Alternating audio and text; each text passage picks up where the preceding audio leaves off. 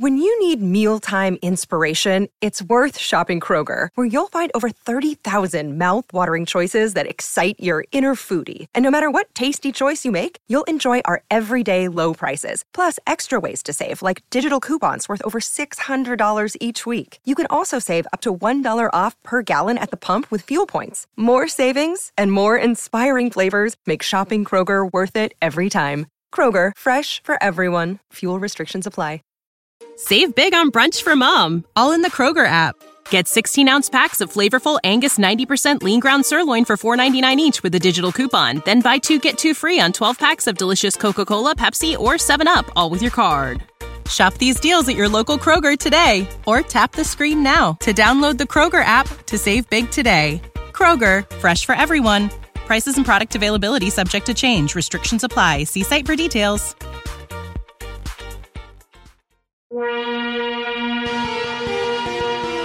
This is Wheel Bearings. I'm Dan Roth from Forbes. And I am Sam Abu-Al-Samad from Navigant Research.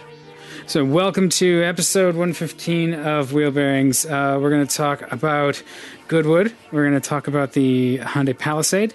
We're going to touch on a few other things. But the first thing we talk about every week is what we're driving. And Sam, you managed to get into a pretty nice chunk of British motoring this week. I did. I had a chance to spend a week with the brand new 2020 Range Rover Evoque, which had its debut back in February at the Chicago Auto Show.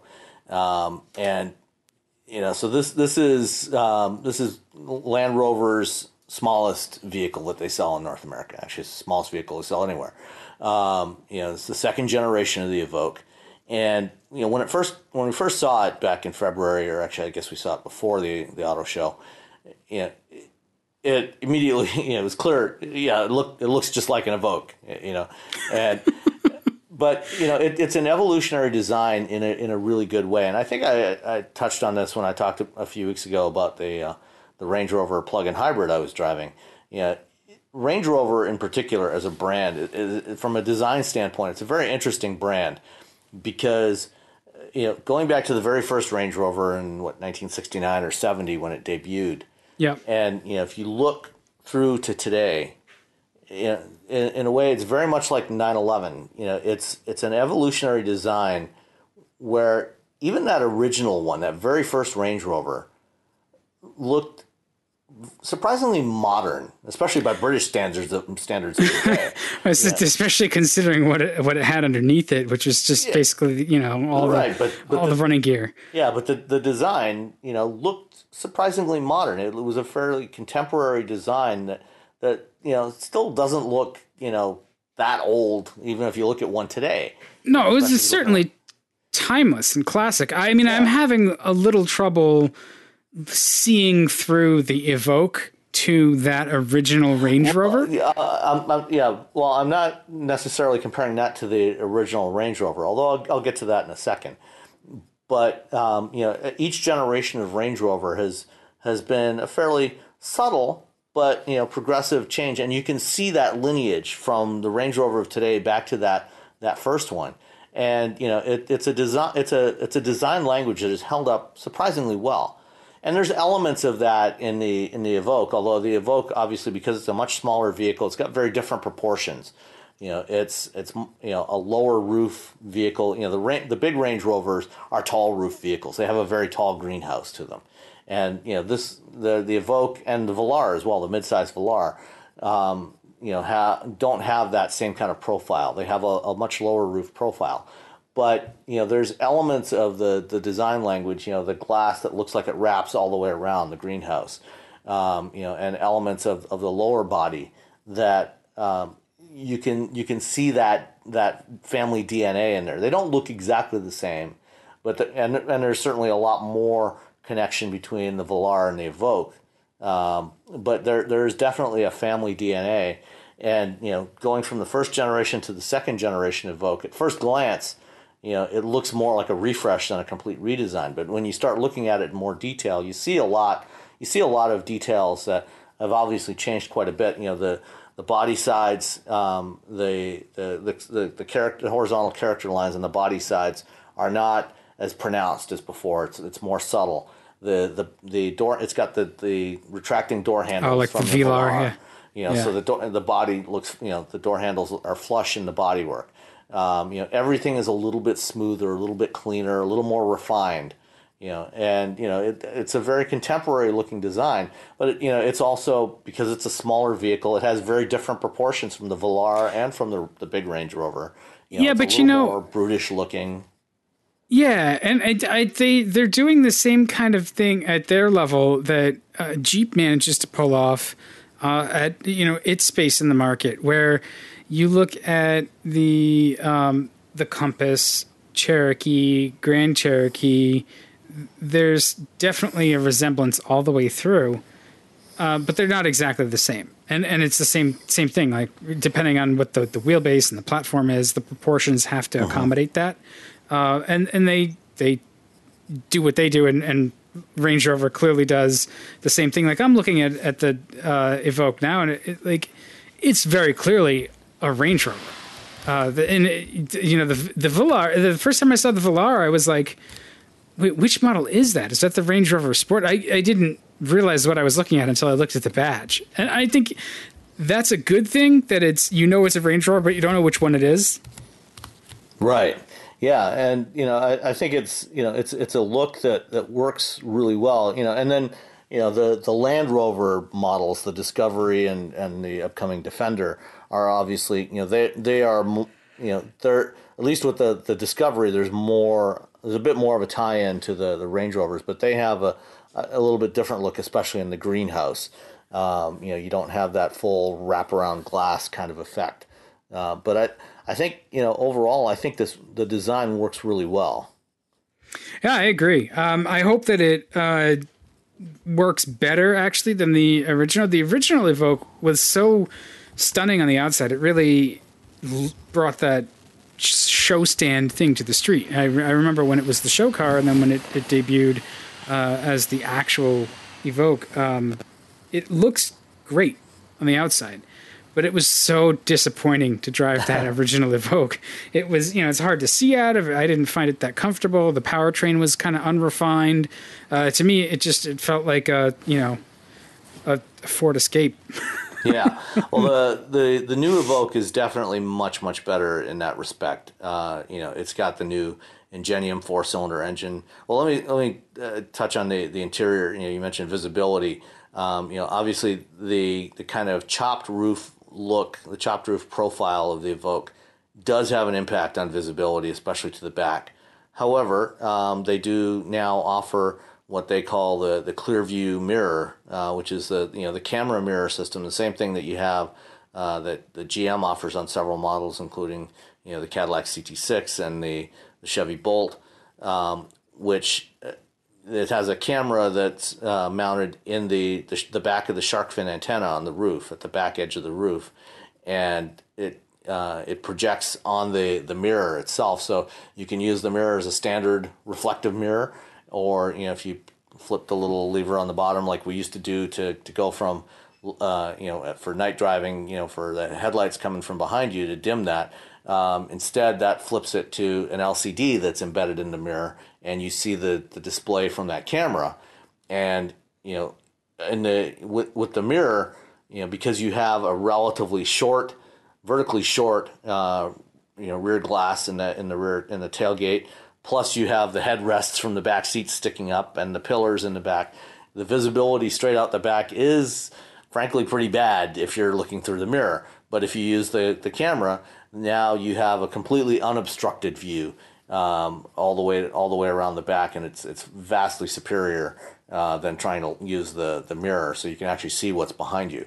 And then the rest of the interior, they've basically taken the same kind of look that's in the Velar and in the Jaguar I-Pace, with the dual screen setup that those vehicles have. And the Velar's got the top screen, flips up a little more vertically when it's off. The screen kind of lays back flush in the dashboard. When you turn it on, it pops up a little more vertically, and you've got your infotainment in the upper screen that's up on the dash. So your maps and your audio system controls and everything are in there, and then the lower screen is for your climate controls and seats and the vehicle controls, to switch drive modes. It's it does at least have rotary knobs for adjusting the temperatures and adjusting the seat temperatures, as well as for the volume and tuning. But the displays are these high gloss displays. I was going to say that it's very pretty in pictures. Yeah, and I'm looking at that going, there's so much shiny stuff there. Yeah, too much shininess there. When in bright sunlight, if the sun's shining in from the side, you do get some glare off of it. And worse, if like me, you wear polarized sunglasses, you get that rainbow effect on there, which I swear every automaker needs to force their designers, the interior designers, whoever's selecting those screens, to drive around for a month or even a week with polarized sunglasses on all the time, before they're allowed to sign off on approving those displays. This is a real serious issue, and Toyota is terrible at this. Almost all of Toyota's screens have this problem. Same goes for Range Rover and Jaguar. The interface is okay. It's not. Yeah, great, how is their okay. infotainment? Because it's the, what does they call it? A Jaguar calls it like In Control Touch Pro or whatever. Yeah. I don't know, they call it Touch Pro here too. In Control. Yeah, it's the same system, same interface. It's okay. It's not terrible. It is a touchscreen, which as I am wont to say is a bad thing in any car that you have to drive.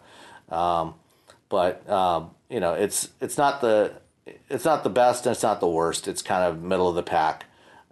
It does support Android Auto and Apple CarPlay, which is good. So you can just use those if you prefer, which I did. And then the lower screen is a fairly simple, clean interface. A couple of tabs to switch between controlling your seats, controlling your basic climate control. Where do you want the air to flow, and which drive mode you want to select. So it's things that you're typically not going to use as frequently, and because it does have two nice big round knobs for the temperatures. If all you want to do is adjust the temperature up or down, just give the knob a twist, and you don't have to mess around with the touchscreen. Yeah, it's one of those things. Everybody's trying to do something that is both visually distinctive for that wow factor on the showroom floor, and then also isn't completely terrible to use. Yeah. So they'll either figure it out, or they'll all come together and standardize, or they'll be forced to standardize. I honestly think those last two are not actually going to happen. They'll figure something out eventually, or we'll just learn to adapt to terrible interfaces like we have in so many other places. Yeah, well, unfortunately, I think it's probably going to be the latter. Yeah. For some reason, people just seem to like like these terrible interfaces. So especially with such a high style brand, I think the pain is part of the experience. Yeah, I mean, people complain about the interfaces, but then they still want touchscreens. A big part of why the interfaces are bad is because they're touchscreens. Yeah. Well, it's, and I don't know what the psychology behind that is. Like, oh, it looks so sleek, and it's like, yeah, sleek is cool when it helps you, but sometimes sleek is not good. Sometimes you want some buttons. Yeah. And stuff, but now I'm going to sound like an old man, so I'm going to stop. Okay. But so let me get to the powertrain. Which did you have, the S or the SE? I had it's the. Or is it one powertrain for both? It's the same engine. They both have the 2-liter Ingenium 4-cylinder turbocharged, but there's the P250 or the P300 variants, and I had the P300. In the HSE trim level, and the difference between the two is the P300 has it's the 48 volt mild hybrid system that's added on there. So that bumps the power up from about 250 horsepower to 296. Which is, and it's noticeable. I mean, it's a strong engine, and that engine, that 2-liter Ingenium 4-cylinder that they have in a whole bunch of Jaguar and Land Rover products now is an excellent engine. It's much more refined than the old 4-cylinder that was in the original Evoque. Which was not refined. No, it was not refined. This is a good engine. It's got plenty of power, plenty of torque. Excellent drivability. Interesting thing with the 48 volt mild hybrid system is they have clearly tuned this so that the hybrid functionality pretty much only adds that extra 50 horsepower and some extra torque, but doesn't really do anything positive for your fuel economy because both the mild hybrid and the standard version are both have an EPA combined rating of 23 miles per gallon. The mild hybrid gets 21 in the city versus 20 for the base version, but it only gets 26 on the highway versus 27 for the base version. Essentially it's a wash between the two. As a mild hybrid, it does, shut down the engine, and it can shut down the engine when you're decelerating, at speeds as high as 11 miles an hour, and keep it off, when you're, so that rather than coming on while you're sitting there at an intersection, when you still have your foot on the brake, it can keep it off longer so that even, it's not until you actually start to move that it'll restart the engine. Yeah, it'll start to move on electricity and then restart the engine. Yeah, it feels a lot smoother, right? It's much smoother. But even in those instances where it does come on, while you're stopped and your foot is on the brake, it's also a much smoother restart. It's barely noticeable, in part because the 48 volt system, it's a belted starter generator, has a lot more power to crank the engine, and so it cranks it much faster. And you really don't notice that. You'll notice it. You can hear it when it starts up, but you don't really feel that shudder that you get with a lot of stop-start systems. I'd say it's overall a benefit, even though you're not really gaining any fuel economy. You are getting some improved performance out of it, and some other advantages out of it. So, in terms of your overall assessment, this is a very crowded segment now. The premium compact, I guess it's an SUV. So the premium compact SUV that's going to be used like a crossover hatchback. Does it do enough to really differentiate itself, I guess? It certainly looks like a Range Rover. It seems like it's dressed up inside like a Range Rover. But that was really the biggest issue I had with the original Evoque, was that it didn't feel like it other than the badge. And you had that issue with like the GLK and the X3 when they originally debuted. So we're into the second generation now. Have they managed to really make it feel like it belongs? Yeah, it absolutely feels like it belongs in the Range Rover family. There's everything about it is better than the original. I'd say this is one of the best looking vehicles in the segment. It certainly drives well. On the road, I didn't really have an opportunity to go off-roading with it, but as a Range Rover, like Jeeps, they do have good off-road capability. Is it worth $67,000? I mean, they start at 42, which is not cheap, but it's not crazy. And the R Dynamic version, which is what I had, starts at 47, just shy of 47. This one was pretty much loaded with just about every available option. So it was an R Dynamic, four-wheel drive, HSE, P300. It had all the goodies, and I definitely appreciated the cooled seats. When we had 90 degree and 90% humidity days for several in a row, so that was good. I would say if you're shopping in this segment, for a premium compact utility, if you're looking at a BMW or an Audi or a Mercedes that's comparably equipped, you're probably in that same price. You're in that same price range anyway. So it's I'd say it's if you're looking for a vehicle in that segment, it's one value. Yeah, it is one, and it's no more ridiculously priced than its competition. Well, yeah, I mean, in this, this segment, the stuff that really, really stands out, I think maybe the Volvo XC40 is the most distinctive.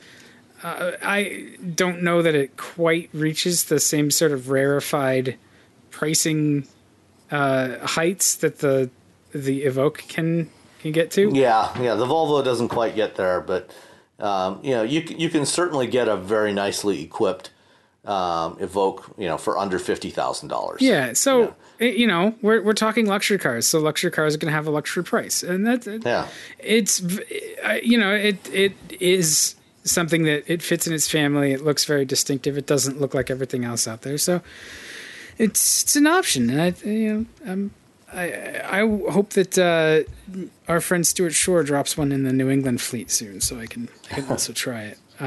It looks a little stubby, but it looks like a Rover. It also and I think the overall proportions work really well. Especially when you see it in person. I think it's got a nice chunky look to it. That looks like an SUV. That can go anywhere. But it's got that sportiness to it as well that the other Range Rovers don't have. It also kind of looks like a Kia Soul. No, I mean, the new Soul. Maybe it's a stretch. Yeah, it's a stretch. Okay. It's taller than the Soul. It's got a higher belt line. The proportions look quite different. Yeah, that's when you see it. It's not as upright for sure. Yeah. Yeah. The wheel. The wheels are a lot bigger. You're not going to mistake this for a Soul. Okay. You might mistake it for a Soul, but I don't think anybody else will. All right, I got away with not insulting Rover too badly. So I spent some time in a couple of Volkswagens this week, or the last couple of weeks. I had the Jetta GLI that I touched on, I think, the last podcast we did, just briefly. And, I will touch on it again just briefly. So it was the GLI S, which is a new model of the GLI, I think, a new trim level for the GLI this year, where it's the cheapest way to get the GLI, and it feels like it's the cheapest way to get the GLI.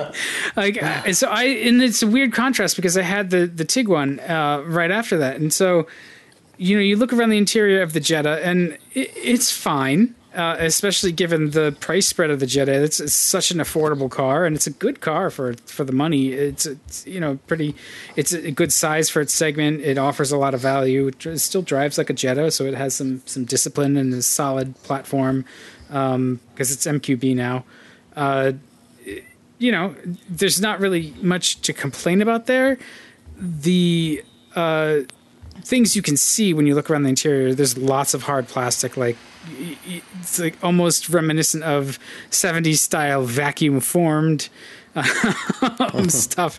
Not or say a 2012 Jetta, when they first launched the previous generation and decontented it. Almost beyond recognition. I mean, it's not out of place though, given where the car is in the market. It's just, I'm a little surprised that you can see it, and maybe it's me knowing what I'm looking at more so than sort of Joe Blow consumer.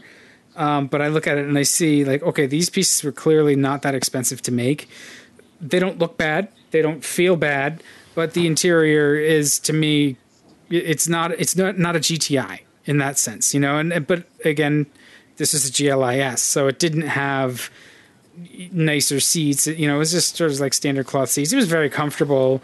It had a DSG with the turbo engine, and so it was pretty lively. It did seem like it ran out of breath after a little while, so it was just good around town, like on back roads. But if you're going to use it to sort of rocket up a on ramp or something, it doesn't have a huge amount of top end. It's not a deep breather. But the chassis discipline that you'd expect from a GLI is there. It's a good car to drive, and it's a good car to drive on a curvy road in a deliberate fashion, shall we say. I don't want to encourage anybody to to do anything untoward. It also has the new... Our listeners would never do anything untoward. No, exactly. We're very, very conservative folks here. We have a very responsible audience. Yes, absolutely. We go and we read to children at schools, and we I don't know. We help the elderly cross the street. Anyway, it's a good looking car. I liked the way it looked. I thought it was comfortable. It's a good size. It has a roomy back seat, really good trunk. The price is decent. This one didn't have a sunroof. It had sort of the most basic version of their latest infotainment, which has a larger screen, but it's also like sleek. Like we were talking about the Range Rover. It's a shiny screen, and there wasn't nav or anything, so the functions are the menu structure is a little bit crappy, but it's better, I think, than earlier VW systems. And the things that we missed for years and years in VW are here, like a USB port. That was nice. Instead of some proprietary connector that you could only get an adapter to, I think a Lightning, right, or maybe even an old 30-pin Apple connector. Yeah, you'd string together. Well, you'd go and you'd buy if you just need it for power, you'd buy the lighter thing that plugs in. But so it's a good car. I feel like while it's a good Jetta to drive in terms of being a driver's car, it's still not a GTI. And maybe that complaint disappears a little bit once you climb the GLI trim level and you get one that really is a GTI with a trunk.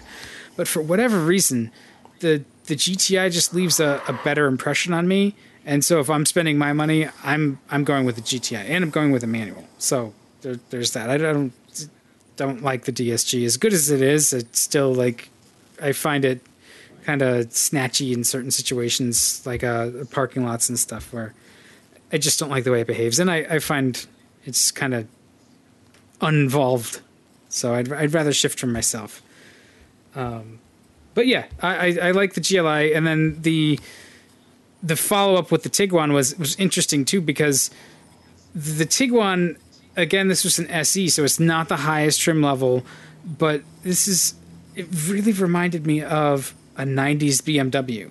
And I realized that's sort of the impression that the GLI left too, is they both just feel like, like the E36 when it first came out. It wasn't a luxury car in the luxury sense. It was definitely a premium car, and Volkswagens always tend to feel like they are more premium, I guess, than their price usually that's on. They have been doing nice interiors and just solid platforms and good manners for 20 plus years now. So I always expect that when I get in, it's going to feel like most of an Audi. But what I liked about it was the ergonomics, other than the touchscreen, were simple in both, and the Tiguan especially, where it had leatherette seats that were very comfortable, and I could dial myself in pretty nicely. It was really unperturbed by road conditions. It soaked up bumps, but it also wasn't sloppy. It wasn't like the most powerful thing out there. I think they actually both share the same force limit. It's the EA 888, which is all the current VWs have that in there now. Yeah, so they basically, I think they turn the wick on the turbo up and down depending on which model. Pretty much, yeah, because you've got versions of it that produce I think as little as 160 horsepower, or 170, whatever. Yeah. In the base Tiguan. Yeah, it felt like what I had. all the way up to the 300 horsepower Golf R. Yeah. Well, the Tiguan could have used the 300 horsepower engine. I mean, if it's me, but they just like the Tiguan didn't feel as cheap inside as the Jetta GLI. The Tiguan, the materials and stuff were nice. The design is really nice. There's ergonomics are very good and straightforward. And I was impressed that within that footprint, they've managed to fit 3 rows of seats. Although the third row is slightly useless. Yeah, it's slightly dismal. The dog liked it. I sat back there, and there's not a whole lot of space. And for you to say that, that is, I'm comfortable just about anywhere. Yeah, but access to it kind of sucks too, and I think that's one of the things. Like, even if you had a better third row situation, getting into it is just not good in something on a wheelbase that's more typical of a two-row vehicle, you know? And once you add some wheelbase to it, it's just going to be crappy to climb in from the back seat. You know, they slide forward as much as possible. Well, and the US Tiguan now is already the long wheelbase version, because they overseas, particularly for China, they sell two different variants of it. There's the one that we get, and then there's a shorter wheelbase version, which is roughly the same wheelbase as the first generation Tiguan. Right, the Tiguan. Yeah, what do they call it now? The Tiguan Sport or Tiguan Classic? Limited. Yeah. I think you're right. That. I think it's Tiguan Limited. Which, I think that's. I get why they do it, but that decision just seems wacky to me. Like, because they look so similar. The new one looks better. It's definitely a little crisper, but they still looks like a Tiguan. Well, I think the proportions of the new long wheelbase Tiguan, to my eye, looks a little odd, because all of the extra length is in the rear doors. Yeah. So it does look a little odd. The other thing that, when I drove the Tiguan last year that kind of bothered me about it, is the steering wheel position. What did you? It seemed to me like the steering column was tilted up at a higher angle than it is in other MQB vehicles, like the current Golf and Jetta and even the Atlas. And when I tilted it down, so like the fixed part of the steering column seems like it's tilted up and mounted higher than it is in the other ones. So when I put the steering wheel down to a comfortable position, it still felt too high for me, but it was also cutting off half of the instrument cluster. Yeah, I ran into a little bit of that. I found a happy medium. I guess it didn't strike me as being so off, but I found that, hey, I really want the wheel. The top edge of the wheel is going to go right through the gauges. So, I compromised a little bit, but, yeah, I can see that. I thought it looked like, it's interesting you talk about the longer rear doors. I was looking at it out the window, and it really just, to me, it looks like a wagon. It's a family truckster, and that's fine. That's what it's going to be used for. But they have a wagon. For now, at least. Yeah. But the Tiguan was a little nicer. It had the carpeted door pockets that you find also in the Golf Sport Wagon, funnily enough. It's just nice touches, and it's good to drive. We took it into the city. We drove it into Boston on the weekend, and it handled those streets just fine. Where some cars, that can be a real test for their structural rigidity. It rode well. It was comfortable. It starts to get a little. It starts to tell you that you should knock it off once you get it above about 80 miles an hour. And sometimes if you're keeping up with traffic, you're doing 80 miles an hour. So it's not luxurious, but it's not bargain basement either. So I liked that sort of way it has a character about it. The Tiguan it's not anonymous, neither is the GLI. So they're conservative. It's conservatively attractive. It's just its competition is so tough. This thing's competing directly with the RAV4 and the CRV. So does that third row offer an edge or not? I don't really think it does, because if you're using the third row, you've only got 12 cubic feet of cargo space, which is not really enough unless you're just carrying people. But if you are carrying people to do things, they're going to have, bags. Even if it's kids going to school, right? Like, you probably don't have enough space for their backpacks with 12 cubic feet of cargo space. You fold that third row down, you get a better size. I think you get almost 40 cubic feet, like 37.6 cubic feet. So that's a little better, and that's really its sweet spot, is use it as a two-row SUV. If you have a dog, the dog can get the third row when the dog comes along. Otherwise, don't bother. I like that it has integrated roof rails. I actually thought that was a nice touch, because you can then you just have to buy the accessory carriers versus buying the whole system. So it feels well thought out. It's priced pretty well for being a family SUV. So it's a Volkswagen flavored offering in a hugely competitive market. I don't know how well they expect it to do, but it's a good refresh, and hopefully it can sort of just carve out its own space and live happily. But it definitely needs more horsepower. I was a little let down by the engine. Yeah, that is the other big letdown. It needs like the 211 or 220 horsepower version that you find in the Golfs and other variants of that 2-liter, because it's just not enough. Especially because it's heavier, it's bigger and heavier than a Jetta or a Golf. It needs that extra power, because otherwise, as it is, it feels weak, and then the engine's working harder, so that means that your fuel economy is not as great either. I did not get great fuel economy. I actually got really good fuel economy in the Jetta. I think I was over 30 with that. They were both also a little bit loud. You get above 60 miles an hour, especially the GLI. It was a loud car. I didn't realize how loud it was. The Tiguan was a little better, but maybe it's just the quality of the noise too. I did not break out the sound pressure meter. But the overall impression I got was like, hey, these things roar a little bit on the highway. So yeah, they do. All right. Well, so that about wraps it up for cars. You could stay with Volkswagen. We could jump into the IDR at Goodwood. They broke the record so well they broke it twice.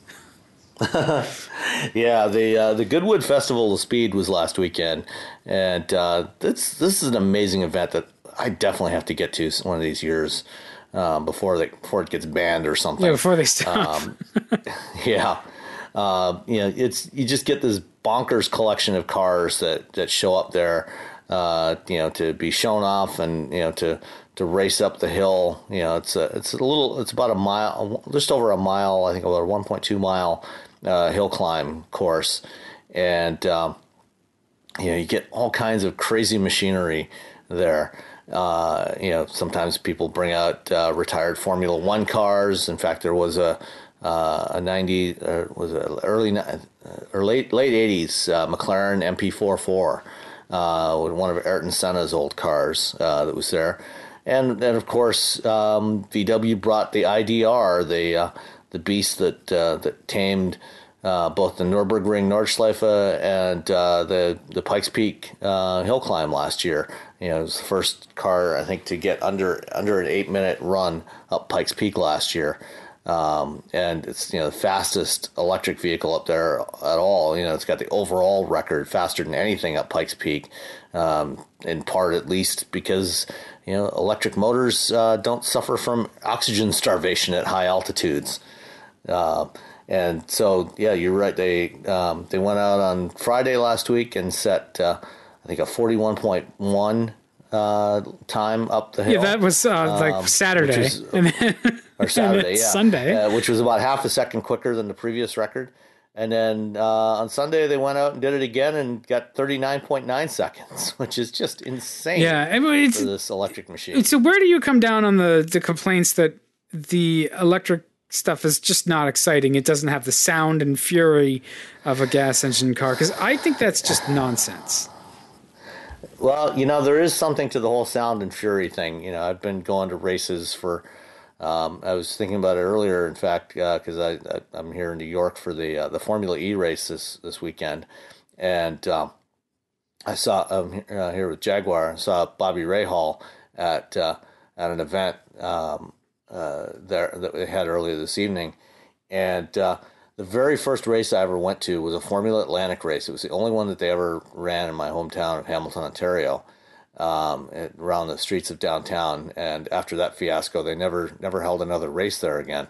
But I saw that was the first time I saw Bobby Rahal race. He finished third in that race behind another driver you might have heard of named KK Rosberg, who won the race when he was still running Formula Atlantic before he went to Formula One and won the world championship there. But I've been going to races for over 40 years now, and something about the sound of race cars. And these days I mostly like to watch sports car racing, which is cool because you have a lot of different cars with a lot of different engines. They don't all sound the same. It's one thing to go to an F1 race or an IndyCar race where they pretty much all sound alike. At a sports car race, they all sound different. And I'll be watching electric cars racing around Brooklyn here tomorrow or the day after tomorrow. And there's driving an EV, with no noise, can be a very nice, pleasant experience. But I don't know what it's going to be like actually watching them race. Well, I think that there's certainly you lose some of the sensation of speed, I think, without the sound. I know that it's very familiar when you've got all of those combustion events happening and an open exhaust and the roar of the intake noise and stuff. It's impressive, and I love it. Even just like it's a visceral experience. Absolutely, like you stand close to a race engine or something with a lot of cam and an open exhaust. You can feel the pulses. It's percussive. When you hear a Trans Am Corvette blast past you, 850 horsepower Trans Am Corvette, or a Mustang or a Camaro or a Challenger, that just. You feel it as much as you hear it and see it. And so that's what we know. There's been however many, 100 plus years of that now. Probably like 130 years of that now. And then some of those, like even before that, like big stationary engines are impressive in their own right, and steam locos that it all came from, also impressive.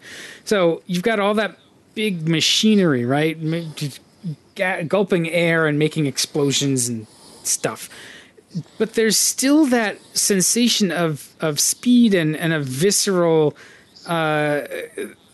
note to an electric motor and the gearbox working really hard. It's you can hear it whine. You can definitely feel all the energy going through it. It's not the same. I get it. It's different and it's not familiar, but I still think that it's exciting, and certainly watching the car just go like a shot is definitely exciting. Yeah, and I do think, like you say, Lo, because it's a different sound and quieter. It's maybe we're not sensitized to that speed, so you don't have the engine running at 8,000 RPM, and you don't have that auditory signal. So you just have to recalibrate what you're looking at. Yeah, and I'll be interested to see what it's like to experience a race without having to wear earplugs. Because at other races, unless you want to go deaf, you definitely want to wear earplugs. The next time around we can talk about it again. Because I have not watched an EV race in person before. But that's going to change. After this weekend, I'll let you know. We can discuss it again. But the IDR was not the only vehicle at Goodwood. Ford also introduced a Mark II version of the GT, of which they're only building 45 examples.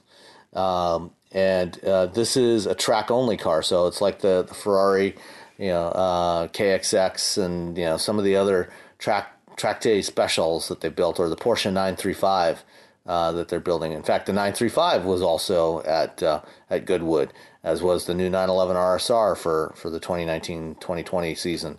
But the GT Mark II, they've shaved 200 pounds out of this thing. They've bumped the power up from 650 to 700 horsepower, and essentially given it the aero package from the GTE Pro cars that run at Le Mans. So you've got a lot more downforce than you do in a standard road-going GT. And this will be for people that just want to go out and play on the track. You won't be able to drive. You won't be able to register these for the street. It'll be slightly more expensive than a standard GT at a mere $1.2 million. Yeah, that's still not. That's not ridiculous. I mean, no. I mean, compared to some of these other track specials, it's not at all ridiculous. I mean, all of these things cost up anywhere north of $1 million.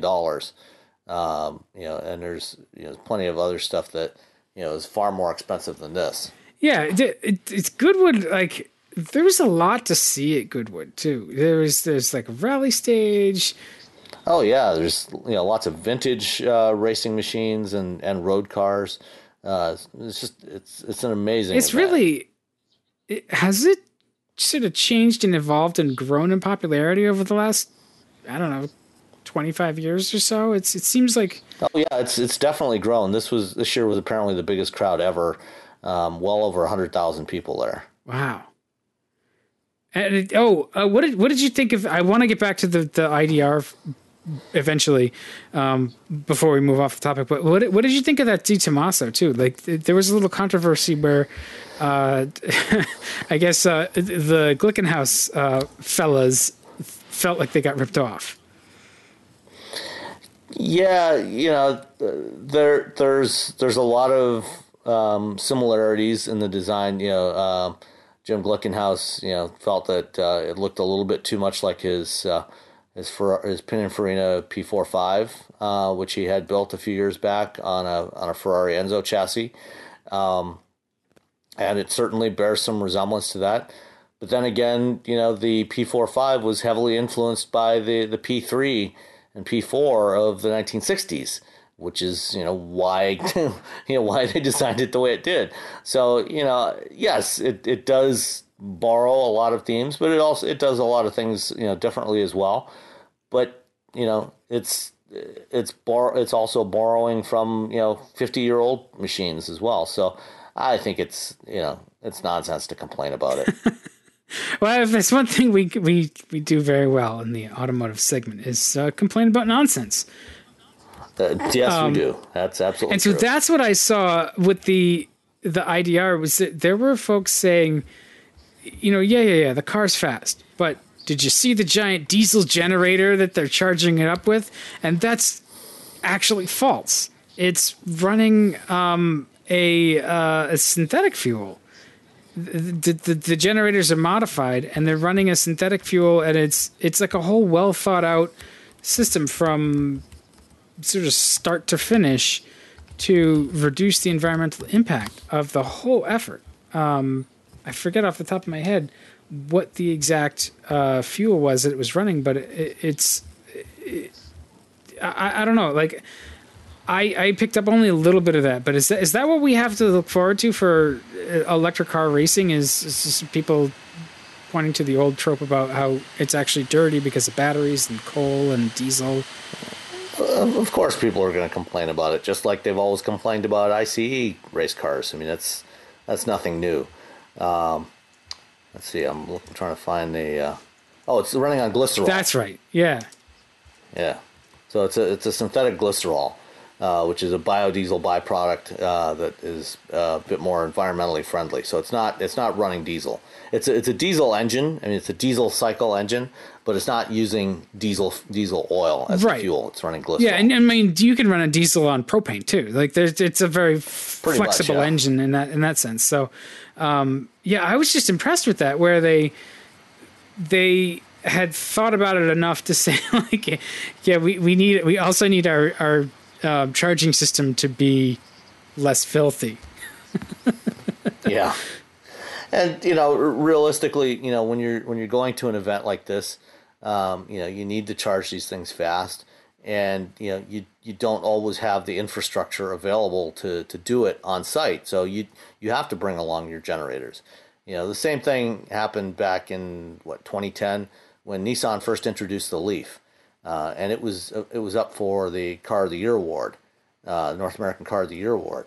And I remember, there was a bit of controversy. I don't know how much it got publicized. It was mostly within the automotive journalist community. The people that were there. Nissan brought out a couple of Leafs for the drive program, and because they were running these things hard all day long, they were running out in the countryside in Michigan, northwest of Ann Arbor, where they do their testing day, and they actually did bring along a diesel generator, a truck, with a diesel generator on the back, a big DC fast charging unit, and had that sitting in the parking lot, the staging area. And, after each or after every couple of laps around the drive route, they would plug it in, charge it back up, and be ready to go for the next one.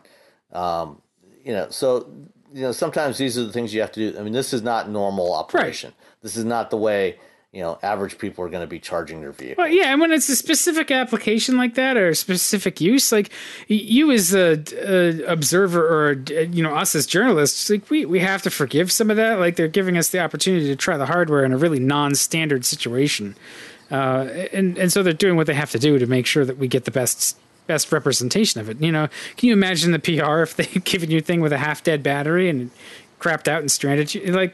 So. Whatever. Look, I if I have to bring power to a location, I'll bring a generator truck and so I can run lights from one of my shoots. Like, it's not a big deal. It's just it's something that you do. I mean, in the grand scheme of things, the emissions we're putting out and the things that we do that are ruining the environment. This is peanuts. This is irrelevant. Yeah, and we can talk about where the energy comes from when you're plugged into the grid, but overall, it seems like, and that that actually is a significant issue. There's a lot of complaints about are EVs actually more environmentally friendly, and to a degree it does depend on what your electricity source is. If you look at the total life cycle emissions of manufacturing a vehicle, using it, and then disposing of it at the end of its life, the total amount of energy used and the total emissions to actually manufacture an internal combustion vehicle is generally less emissions and energy than manufacturing a battery and an electric vehicle. However, the electric vehicle uses so much less energy, over its lifespan compared to an ICE, and emits so much less or nothing that when you factor in the total life cycle, even when you're running off of coal, it's using less energy and emitting less over its lifespan than an internal combustion engine vehicle. And if you're running it off of renewables, then it's way less. The gap is a lot smaller when you're running on coal, but it's still generally better. And if you're running on solar or wind or hydro, then it's dramatically less over its lifespan. So the answer, as with everything else, is a solid. It depends. It depends, right? Yeah, it's a solid maybe. Well, and at least they're trying. With Volkswagen's emissions history over the last 5 years, they need to make sure that they are on their game. So good. That is absolutely good true. For them. All right. And speaking of that, maybe we should get into the next. Yeah, story. Absolutely. Let's move on to the next one. So Volkswagen, they've had a little emissions issues in the past few years, which actually worked out well for my bank account, and funded the purchase of a new car to replace our old Volkswagen. But we don't need to get into that. But Volkswagen has made a huge commitment to building electric vehicles over the next 10 years. And now they're sharing some of that with Ford. Ford and Volkswagen have been in talks since last fall on various cooperations, various ways they can cooperate to try to reduce their costs. And earlier this year, we saw an announcement about them collaborating on commercial vehicles and trucks. And so Ford's going to get a pickup truck based on the next generation Ranger, and Ford's going to provide some vans that are going to be badged as Volkswagens going forward. And now Volkswagen is going to provide their MEB platform for an upcoming Ford electric vehicle for the European market. And that's just the beginning of the deal. Well, that doesn't seem like a bad deal for either of them. These are two behemoths in the auto industry. Ford and Volkswagen both have a pretty large footprint. So it's not like two small players hooking up, right? It's really, it is big news, but it really says something when two companies that could probably pull the financing together and definitely have the capabilities to engineer a platform. Ford could make their own MEB competitor, no problem. And they are. So then why are they like? What do they get from it? I guess like it seems beneficial because they, Volkswagen gets scale and Ford gets the platform, and everybody wins. But if they're also sort of developing their own stuff on the side too, like why bother? Well, that's a good question. Why is Ford continuing with what they're doing? Ford's not going to get this MEB vehicle. They're not going to launch this MEB vehicle till 2023. And right now it's just one model line, and it's only for the European market. There may be additional models coming. But Ford's already well along on development of their own platform, that's going to launch with this Mustang-inspired crossover Mach-E thing early next year. And that'll be a global platform too, right? So that'll be a global platform. Yeah, I guess I missed that too. Like if it's just Europe, it definitely doesn't make any sense to do something that's just well, except that MEB is a global platform. It's going to be used for vehicles that are sold in North America and in China. Right, but if Ford can't have it globally, I can see how there's like, okay, if it's just for Europe and it's one it's the same as Volkswagen hooking up with Chrysler to do the Routan instead of the next and another Eurovan. Like looking at the economics of going into that single market with a product versus rebadging somebody else's. I can see that. So I needed to think about it a little bit more deeply. That's all. Yeah. Well, right now, it's Thursday night as we're recording this. Tomorrow morning, Friday morning, Ford and VW are actually making this announcement, and I'll be at the press conference in Manhattan for that. And then afterwards, I'm going to have a chance to talk to Joe Hinrichs, the president of Ford, to try to dig in a little bit more into the EV side of this thing. And so we'll have a better idea what their plans are after that, I hope. But there's also another part to this deal, so it's not just about electrification. It's also about automated driving. And this is actually the much bigger part of this deal, which is that Volkswagen has decided to invest in Argo AI, which is the startup company that Ford made a big investment in early 2017. It's they're based in Pittsburgh. They launched in late 2016, led by Brian Selesky and Pete Rander and Brett Browning. And Brian's the CEO. He's formerly of Waymo. Before that, he worked on some autonomous mining truck applications for Caterpillar, and then he led the software development side of the Carnegie Mellon team that won the 2007 DARPA Urban Challenge with a Chevy Tahoe, an autonomous Chevy Tahoe. And Pete was previously at Uber ATG, and before that he was at Carnegie Mellon. And Ford bought a majority stake in Argo in early 2017, and Argo has been developing the production automated driving platform that's going to go in Ford's vehicles starting in 2021.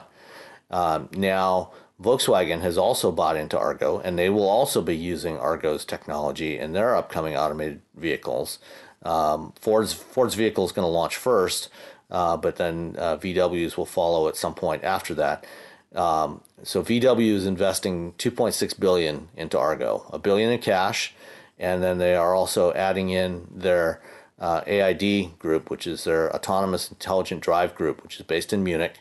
That group is going to become Argo AI Europe. So it'll be Argo's European division, and they will be merging their work. So the people and the intellectual property from the AID group will be part of Argo going forward. And so I think this is a real validation of Argo's approach to the problem, their technology, and the way they're doing this, the way they're developing this stuff. Because Volkswagen previously was working with Aurora, which was Chris Urmson's company. Chris was Brian's boss at the Google self-driving car project in Waymo before both of them left there. And before that, he also he led the Carnegie Mellon team that Brian worked on. So, that's a very capable company. But Volkswagen, for whatever reasons, decided to go with Argo. I guess they felt more comfortable with Argo, and probably part of it is by having a significant equity stake, they've got a little more control, a little more influence on it as well. A bigger stake.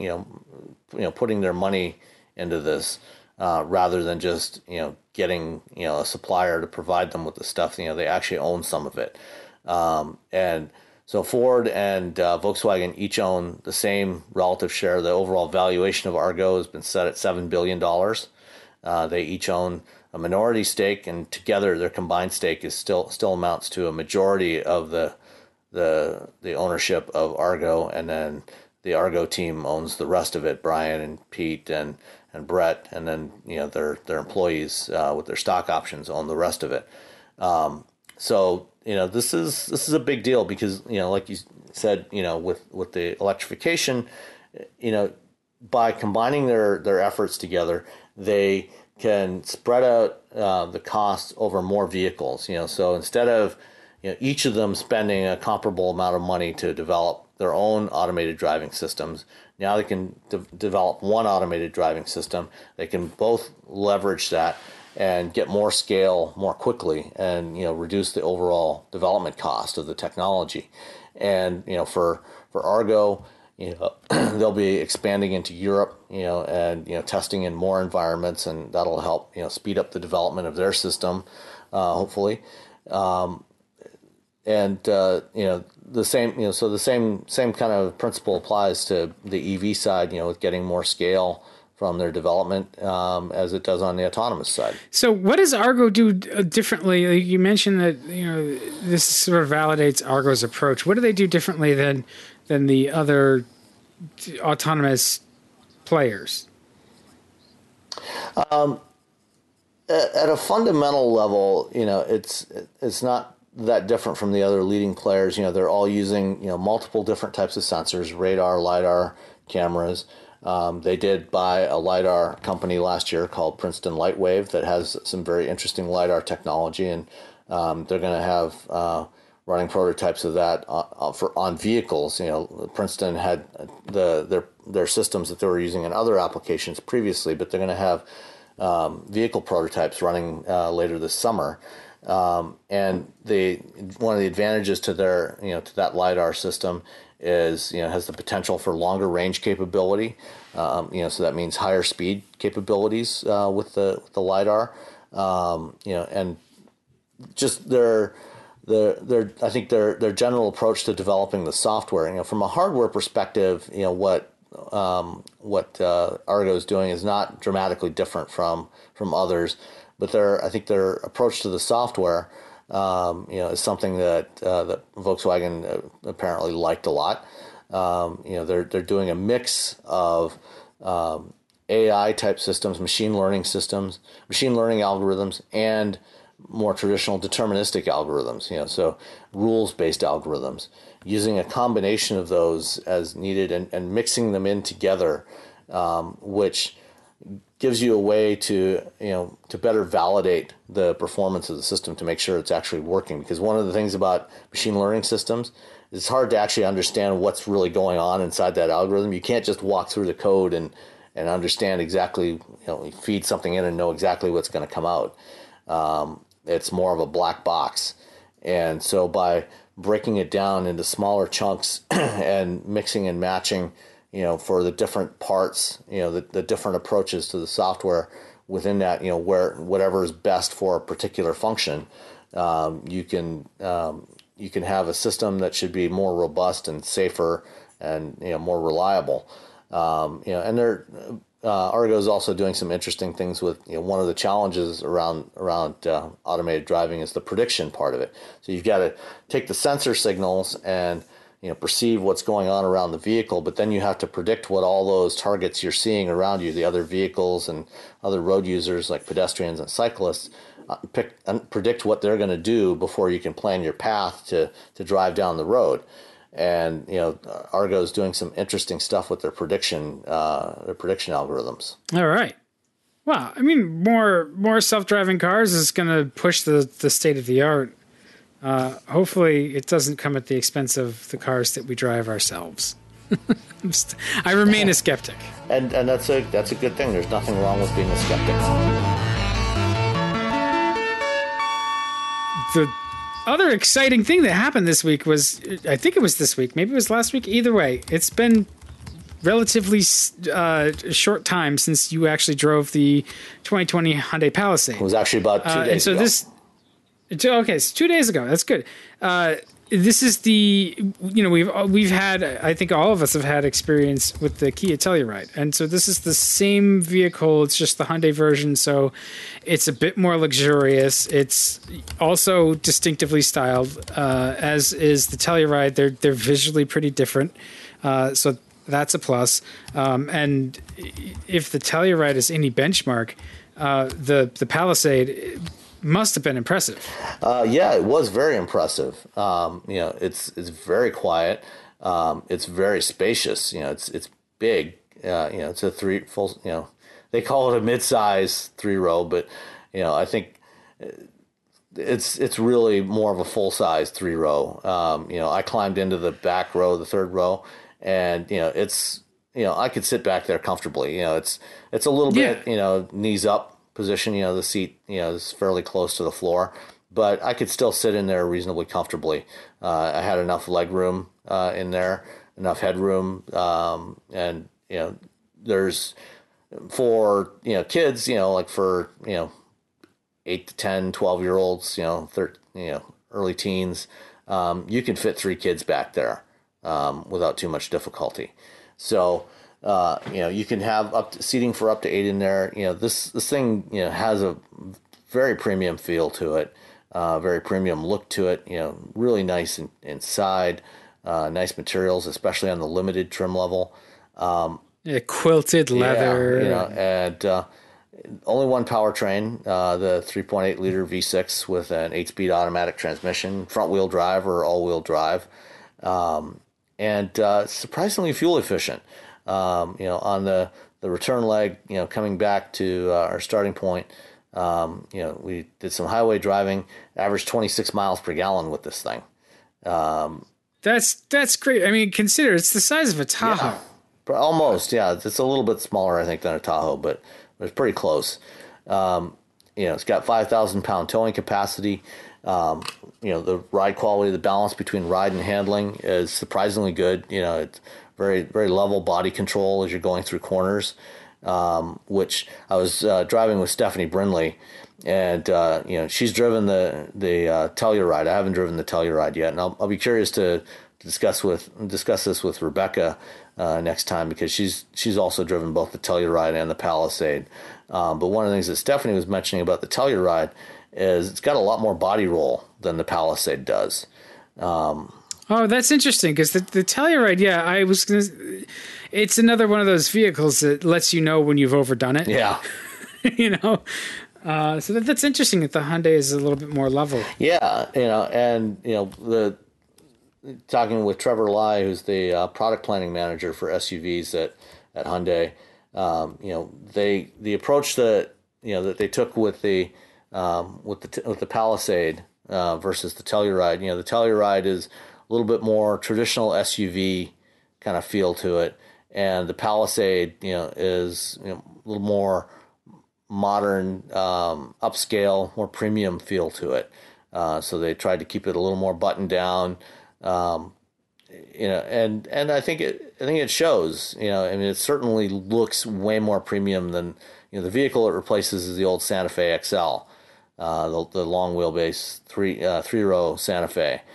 This replaces that in the lineup, and right. And so they go from something that was like fine, yeah, it was okay, but everybody was like, "What's that?" to something that is gonna, people are gonna see it and they're gonna say, "What's that?" and in a totally different way, because it really stands out styling wise. Yeah, no, it does. It looks great. And one of the things, even though it's actually slightly smaller than the Explorer, on the inside it actually feels a little roomier. And I think that's a function of a couple of things.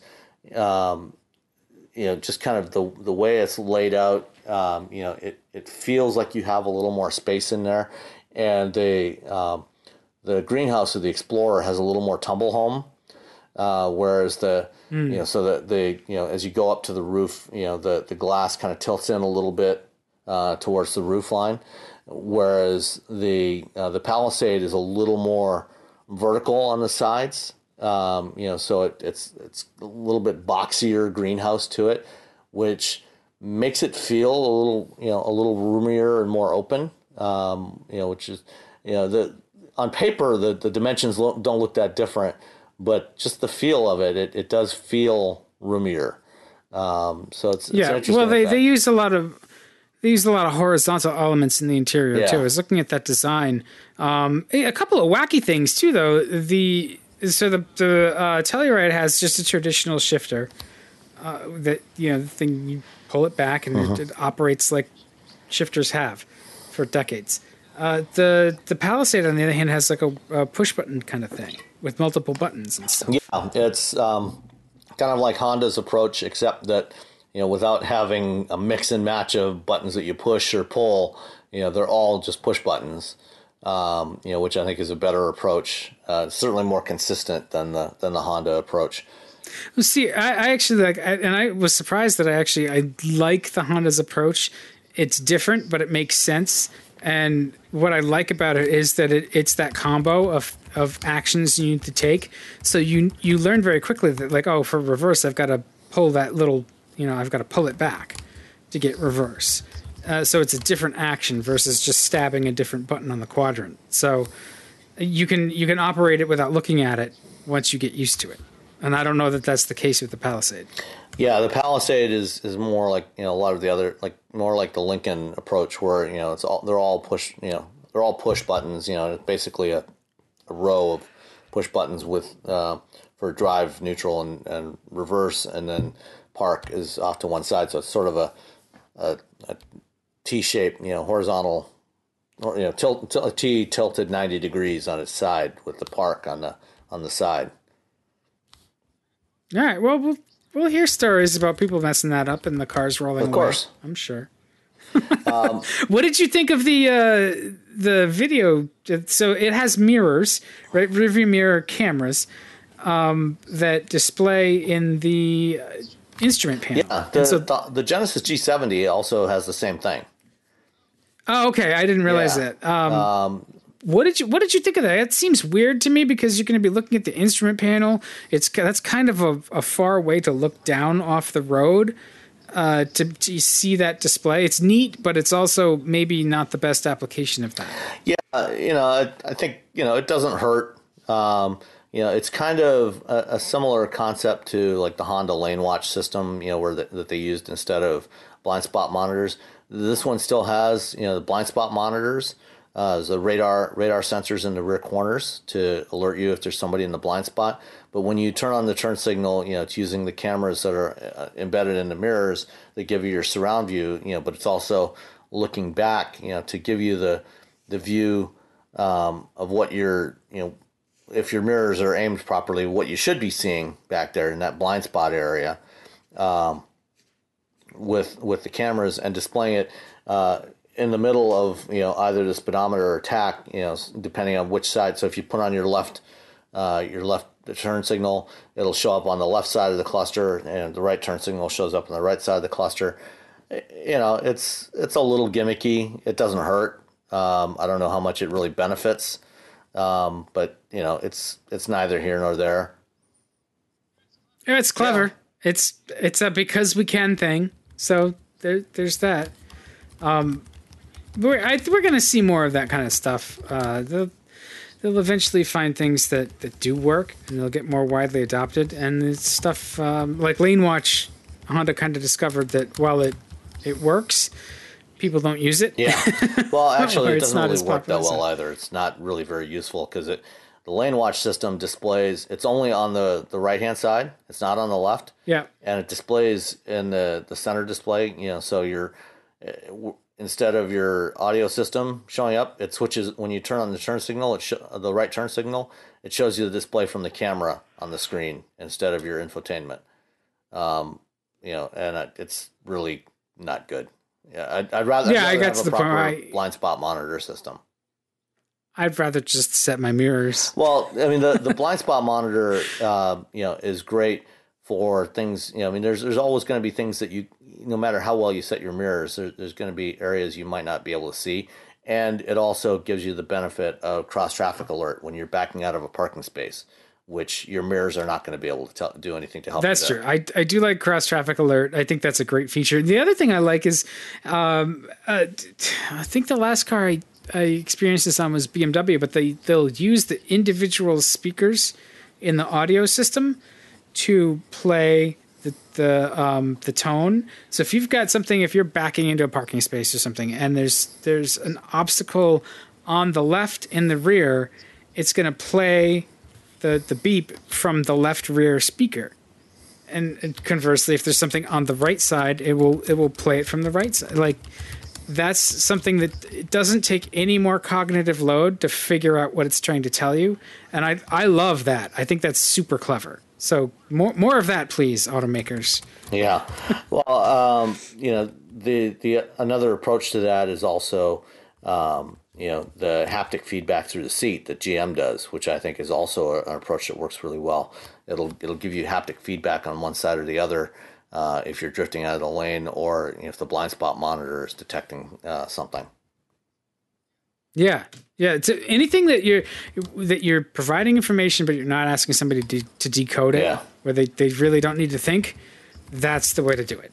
So, I'm sure, looking at the Palisade and looking at what everybody else thought of it too, like, we're going to predict that this thing's going to have a bright future. Yeah, I think it'll certainly do a lot better than the Santa Fe XL did. I think it's going to be a strong competitor, and it's very aggressively priced. A maxed out Palisade is only I think it's less than $47,000, which that's such a good deal. It's not as fast as a Explorer ST, but it also you're never going to get it over $50,000. Yeah, and it looks like $1 million. That's the thing that they're really, really good at. So it looks like it costs a good 15 or 20K more, and that holds some water. So, all right. Well, I think that's all of our topics. You know where to find us for feedback. Hit us up, or we'll be recording a new episode, and you'll hear us next week. All right. See you next time.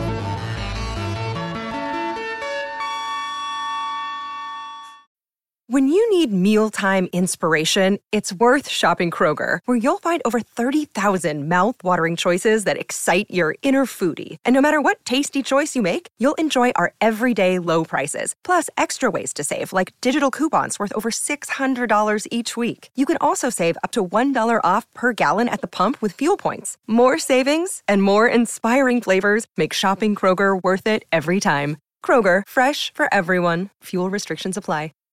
Save big on brunch for mom, all in the Kroger app. Get 16-ounce packs of flavorful Angus 90% lean ground sirloin for $4.99 each with a digital coupon. Then buy 2, get 2 free on 12 packs of delicious Coca-Cola, Pepsi, or 7-Up, all with your card. Shop these deals at your local Kroger today, or tap the screen now to download the Kroger app to save big today. Kroger, fresh for everyone. Prices and product availability subject to change. Restrictions apply. See site for details.